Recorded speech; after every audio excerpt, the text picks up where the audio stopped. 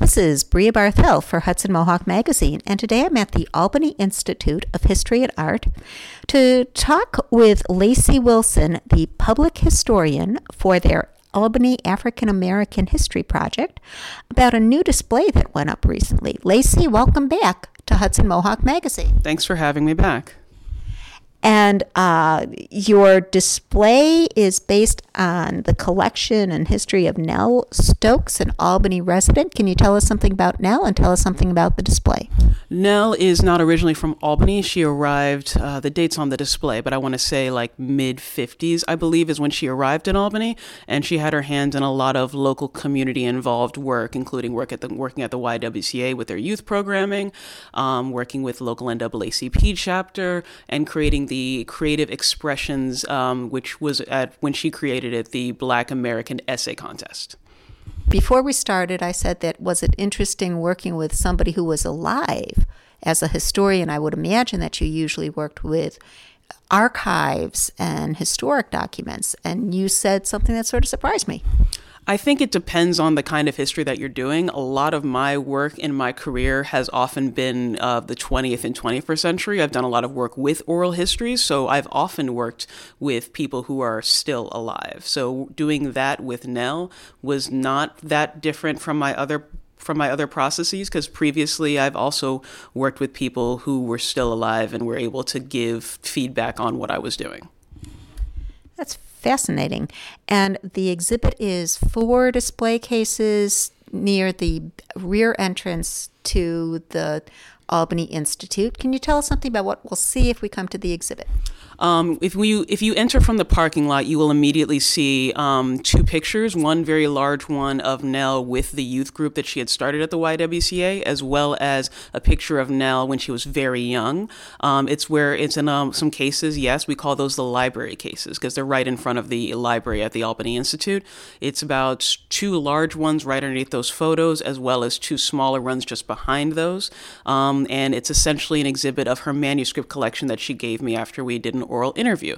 It includes a lot of scrapbook photos and pamphlets from the YWCA and pamphlets from the Black Women's Association of Albany and a lot of and things relating to the Black American Essay Contest.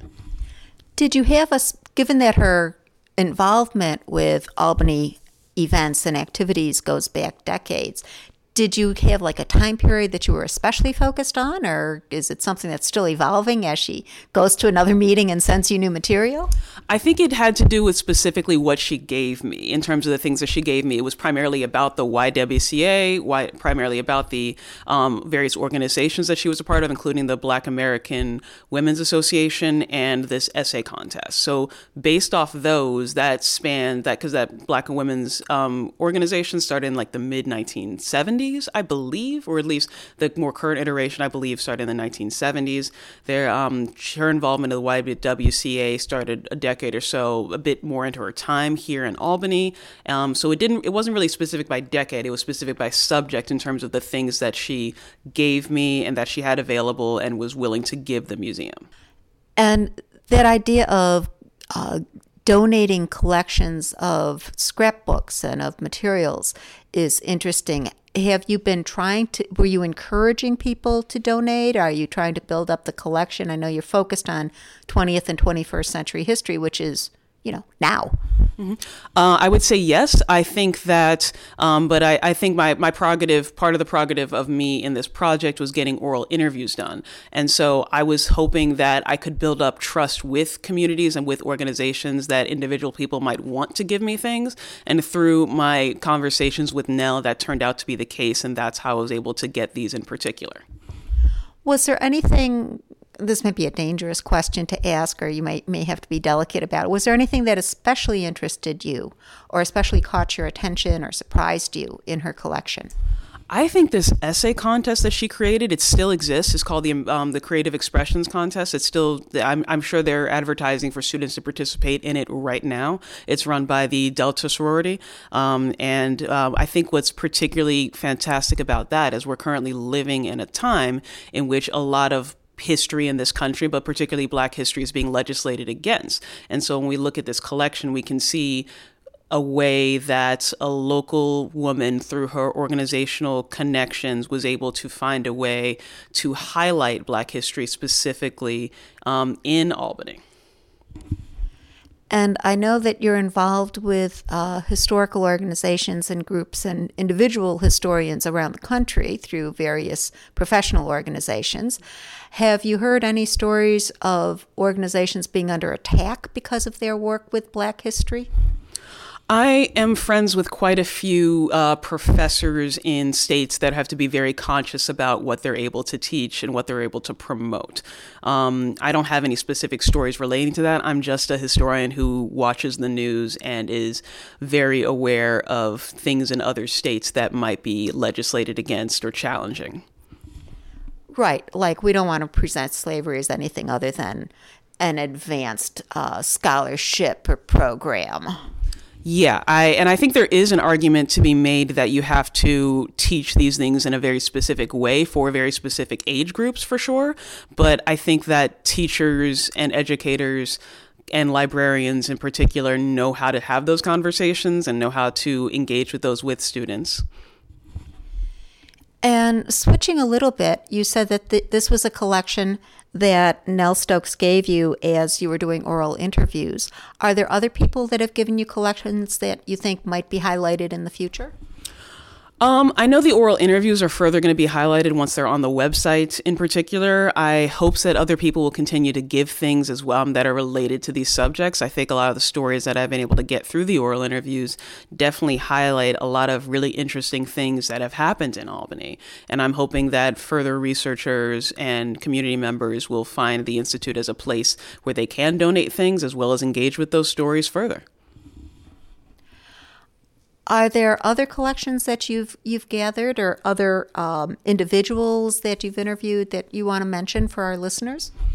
Let's see. Nell Stokes was the one I got the most stuff from. I had a really good conversation with Archie Goodby, who did a lot of work with our local NAACP chapter. I think that's the thing that was probably a very rewarding collaboration with me for me, the local NAACP chapter, highlighting a lot of their members who they thought really needed to get highlighted. So I interviewed Archie Goodby, I interviewed Ann Pope, I interviewed there was a couple more, but their names are currently escaping me, but they will be on the website, so you'll be able to hear them more then. And speaking of the NAACP, you said that they were helpful in creating this exhibit? Yes, as well as like advertising too, as well as they were the reason I even knew Nell in the first place. I had collaborated with them, and they were very interested to have oral interviews from a lot of their senior membership. And that's how I got connected to Nell in particular. NAACP truly gave me names and said, please go interview these people. And I was happy to do so. That's terrific. And you said that not just looking back, but looking forward, that the NAACP will be doing an event that's sponsored here on February 24th, was it? Yes, we're going to be doing a roundtable interview with some of my interviewees as well as me. I think they're going to connect it probably with a bunch of things happening for Black History Month, and perhaps the Black and Puerto Rican caucus will, I think, also be in the area at that time. I think I can check to see specifically what was said on that, but I believe that is an event the NAACP is going to be doing on the 24th. Yes, February 24th. And you mentioned getting information on the website. Can you remind us what the website is? Yeah, it's albanyinstitute.org. So albanyinstitute.org. And there's information there about the other current exhibits going on, the oral interviews that Lacey mentioned. Is there anything else here at the Institute that maybe you were surprised by when you came or that you were delighted to see? I think this is a fascinating museum to have conversations about how the community of Albany has changed and not changed, and I'm hoping that that kind of programming and interest, that the audience that wants to ask those questions will be able to ask those questions. Okay, that was Lacey Wilson, the public historian for the Albany African American History Project at the Albany Institute of History and Art, talking about the exhibit of materials donated by Nell Stokes, an amazing woman in the Albany area. And Lacey, thanks so much. Thanks for having me. And this is Bria Barthel for Hudson Mohawk Magazine.